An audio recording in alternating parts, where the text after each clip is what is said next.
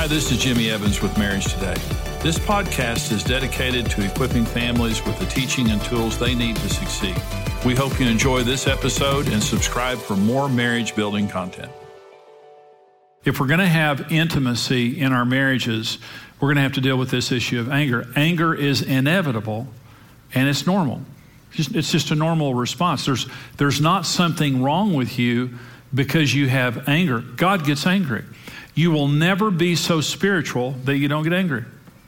No one gets to that level, not even Jesus Christ. Jesus began and ended his ministry by being angry and cleansing the temple. And so God gets mad, we get mad. We just have to get to a point that we understand we get mad, but it's toxic. Today's anger is manageable. There's nothing wrong with it. Yesterday's anger is a very dangerous thing. And it's toxic, and anger is the most destructive force in marriage, period. It is the most destructive. That's why we have to be so respectful of how we get anger out of our relationship. Now, great marriages have anger. Karen and I get angry at each other. That's not the issue. That's just the way it is. But we know how to get it out. Early in our relationship, when we almost divorced, we had aged anger in our marriage that was there for years. And because of that, we couldn't talk about many things. We fought all the time. We had a cycle that we would go for a month or two and then have a huge blow up and then make up and go for another month or two. And by the time that the Lord began to heal our relationship, we were numb. We had fought so much. That's a dangerous way to live in a marriage. This is Ephesians 4, two texts in Ephesians 4. First of all, verses 26 and 27, be angry and do not sin. Do not let the sun go down in your wrath, nor give place to the devil. The other text begins in verse 31. Let all bitterness, wrath, anger, clamor, and evil speaking be put away from you with all malice. Be kind to one another, tender-hearted, forgiving one another, just as God in Christ forgave you. And so that's the Apostle Paul in Ephesians 4 telling us about anger and all the ramifications. We have an ethic in our home, and that is we speak truth. Lovingly, respectfully, we speak truth. And if there's something going on in this home, we're going to talk about it. We're going to talk about it respectfully.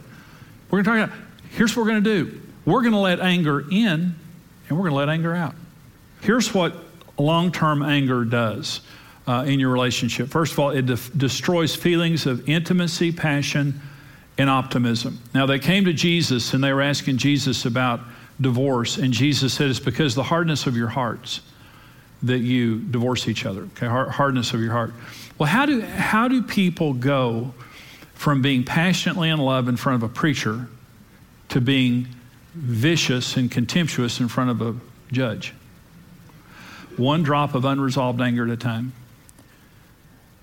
Anger destroys the garden of your love. And you see this beautiful, passionate garden of your love. It smells good. It looks good. There's such optimism. You're dreaming of this wonderful life together, but you go to bed every day, another drop of anger, and you wake up one day and your heart becomes hardened. That's how it becomes hardened. It's just one drop of unresolved anger. The other thing that unresolved anger does is it creates a habit pattern for us and an iniquity for our children. But parents have the most profound influence upon their children. And one of the things that we need to do in raising our children is to let them see us resolving conflict righteously. Judith Wallerstein wrote a book called The Unexpected Legacy of Divorce. And she was talking about divorced people and the children of divorce. And when people have been through a divorce, they're more fearful of anger because they see anger as a potential of ending this marriage. Children of divorce are also more fearful of anger, and they don't know how to deal with it as much. The most powerful thing is, I know that many of you watching, many of you here have been divorced. The issue is, it's not a curse that has to happen. The issue is we need to find a better way of dealing with anger, because anger can be processed, but if it isn't processed, that's when we need to be concerned about it. I was talking earlier about I was an intimidator. I did two things with Karen that were so unhealthy when I became angry. And the first is verbal. I would lash out at her verbally and those kinds of things. The second thing is I would stop talking for days. Basically, I'm mad when I'm quiet. Okay. And so when I got really angry, we'd go for 3 or 4 days without talking. So unhealthy, so dysfunctional, and I don't want to pass that on to my children. And I thank God that my kids were little, when we started dealing with some of the bigger issues of our marriage. But understand, you're the most profound example that your children have. And the way that you deal with anger is probably the way they're going to deal with anger. Throwing things, cussing, slamming doors, or sitting down, praying, talking, and having a rational conversation. Unresolved anger builds an intensity for future ventilation. What we can talk about easily today is going to be a knockdown, drag-out fight a month from now. It builds an intensity, and it opens the door for the devil. It says, be angry, don't sin. Don't let the sun go down in your anger. You'll give a foothold to diabolos. First of all, the devil is a deceiver, okay? The ultimate deceiver. Here's what the devil does that's so insidious. He wants to convince you that wrong behavior will be a right result.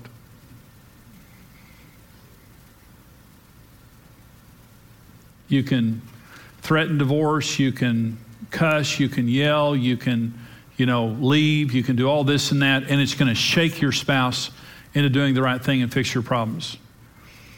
It doesn't. Doing the wrong thing brings wrong results. The second thing is he tries to convince you that doing the right thing won't work. In marriage counseling over the years, because I'm a biblical marriage counselor, when people come to me for help, I give them biblical answers, things that the Bible says. I can't tell you how many people have said to me, Jimmy, you just don't understand my circumstances. That might work for others, but it just won't work for me. And basically what they're saying is the Word of God is not powerful enough for my circumstances. And even though God promises this, I don't believe that promise would be coming true for me because I accidentally married the devil. And I know that verse is true for most people, but I accidentally married the devil's ex-wife. And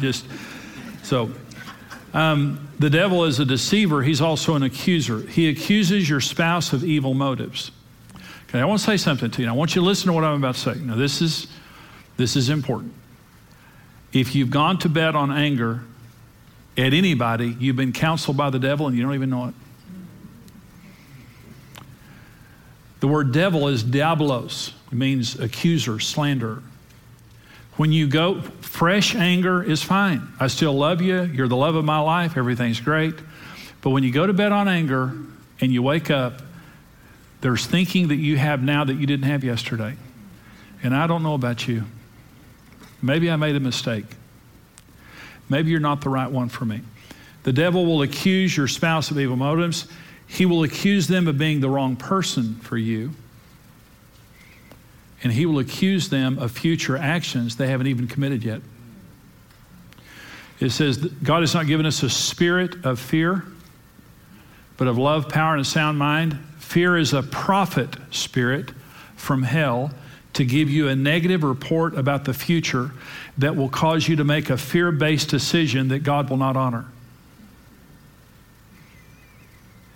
So you're fighting, you're laying in bed back to back, not breathing, because you don't want to give your spouse the benefit of the fact you're alive. And you're fighting, and all these thoughts go racing through your head, right? And the movie starts playing out. Tomorrow I'm going to wake up, and I'm going to do this and this and this and this and this and this, and they're going to do this and this and this and this and this and this. And the movie starts playing out. Guess who is in control of that movie? Diabolos. When you went to bed on that anger, you opened a door for Diabolos. And he comes. See, what makes the devil dangerous is stealth. He doesn't come as the devil. It would be so much more convenient if the devil came to us and said, I'm, Satan H. devil, and I would just like to go ahead and come in and destroy your life if I could. And we slam the door and say, get out here, devil. Wouldn't that be easier? But he slithers in like a serpent. That's why he took the form of a serpent in the garden, because you don't notice serpents. You're dead before you know it. They blend into the environment. Satan's perfect disguise is you, and his perfect disguise is your voice. We have to learn to take our thoughts captive and to discern the voice of the devil. And when voices come into our minds, accusing God, accusing our spouse, telling us lies that don't agree with the Word of God, we have to take those thoughts captive and kick them out. But when you go to bed on anger, you have invited the devil in. We were never designed by God to be a repository for anger. Anger, we are designed by God for anger to come in and out, never for it to stay. That's why the Bible's so insistent on forgiveness, that we can't endure it. It damages us on every level. So anger comes in and it goes and everything's great. Nothing's been damaged. When anger comes and stays, it is more corrosive than anything we can possibly imagine. And with that anger isn't just an emotion, it's a whole system of thoughts. And you find a person who's been angry all of their lives, they have so many toxic thoughts, it's unbelievable. Hey, thanks for joining us today. We are Dave and Ashley Willis with Marriage Today, and we're continuing the conversation about how to overcome anger in marriage and specifically how to resolve conflict in marriage in a healthy way. And this is so huge. This can be the difference maker between a healthy, thriving marriage and a divorce, how we handle this issue of anger and criticism and resolving conflict in a healthy way. So, sweetie, what are some things that we can learn? Well, I think, if we're going to criticize our spouse, we need to do it in a constructive way. And what I mean by criticize, I know that's kind of a negative word, is there are times when maybe our spouse is handling something in the wrong way. And so we need to address that, but the way we address that is everything. So we need to come to them by first encouraging something they're doing right. Because I think when we lead with an encouragement or even just saying an affirmation, saying like, you are so great at XYZ, whatever it is, and say, I really appreciate you, leading with gratefulness as well, and saying, I appreciate that you do this. But every time you do this one thing, I feel like it's really leading our marriage into kind of in a bad way. So we need to be really honest with them, but really lead with encouragement and gratefulness. And then when we tell them that thing that is wrong or that they're doing wrong, they're going to listen to it more so, and they're not going to feel as defensive. I think, and this is so delicate. It's important, but it's also so delicate. And I would say never feel like you have free reign to be the one to just point out everything your spouse is doing wrong. So there are times for constructive criticism, but if you see it as your job to point out everything they're doing wrong and you're constantly the one that's nagging or correcting or criticizing, then it's just going to crush your spouse's soul. And they're going to feel like, I can't do anything right. I can't please this woman. I can't please this man. You've got to encourage 10 times as much as you point out anything that they're doing wrong. Now, when constructive criticism comes, even though it can be painful to hear from a spouse, you've got to assume the best in your spouse. Assume that because they love me, they're telling me this. It's because they love me that they're pointing this out, and I want to receive it as an act of love, that they're telling me this for my good and not my harm. And if you'll receive it that way, then it can lead to some really positive conversations and help keep any anger at bay or help keeping you from lashing out saying, well, maybe I do that, but you do this, and it turns into a fight when it really doesn't have to. It's so true. Just like Dave said, we've got to have more affirmations and just more gratefulness in our marriage than we do any kind of criticism. And when you have a marriage where you're constantly filling each other up and encouraging one another, when those times of constructive criticism come, they just aren't the blows that they could be if there's not that encouragement in your marriage. Because you're loved. Exactly. Like, for example, and this is kind of a silly example, but I am terrible at charging the devices in our home. I'm terrible. It is true. I mean, it's ridiculous. Every phone in our house is dead all the time. It is. And my kids are the same way. They take after me. If I ever die, I need you to go immediately to my house and check on my family, because all the phones will be dead within an hour and they won't know what to do. They won't know how to plug them in to call anybody. True. So you need to check on them. I do. And let me tell you, years ago, Dave just kind of took me aside and he's like, sweetie, listen. Because it really frustrates him. And he just was very calmly. Like for an hour, what's wrong? Oh, my phone was dead. I'm like, how? Like, this is the easiest thing. He's like, it's so easy. But it's just one of those things where it's very valuable to him to have everything just charged up. And it's very practical too. I'm saying he's right here. Practical. Okay, things should be charged up. But it's like I wasn't seeing the value in it. And so I've tried to do a better job. I'm still working on it. Of seeing the value in keeping our devices charged up. Now, I know most of the issues that we're talking about, it's silly. But let me tell you, it is an example of when something just gets under your skin. And there's going to be stuff where you value it a lot more than your spouse. Right. And I value this more of having things charged up. And so I've just realized, you know what?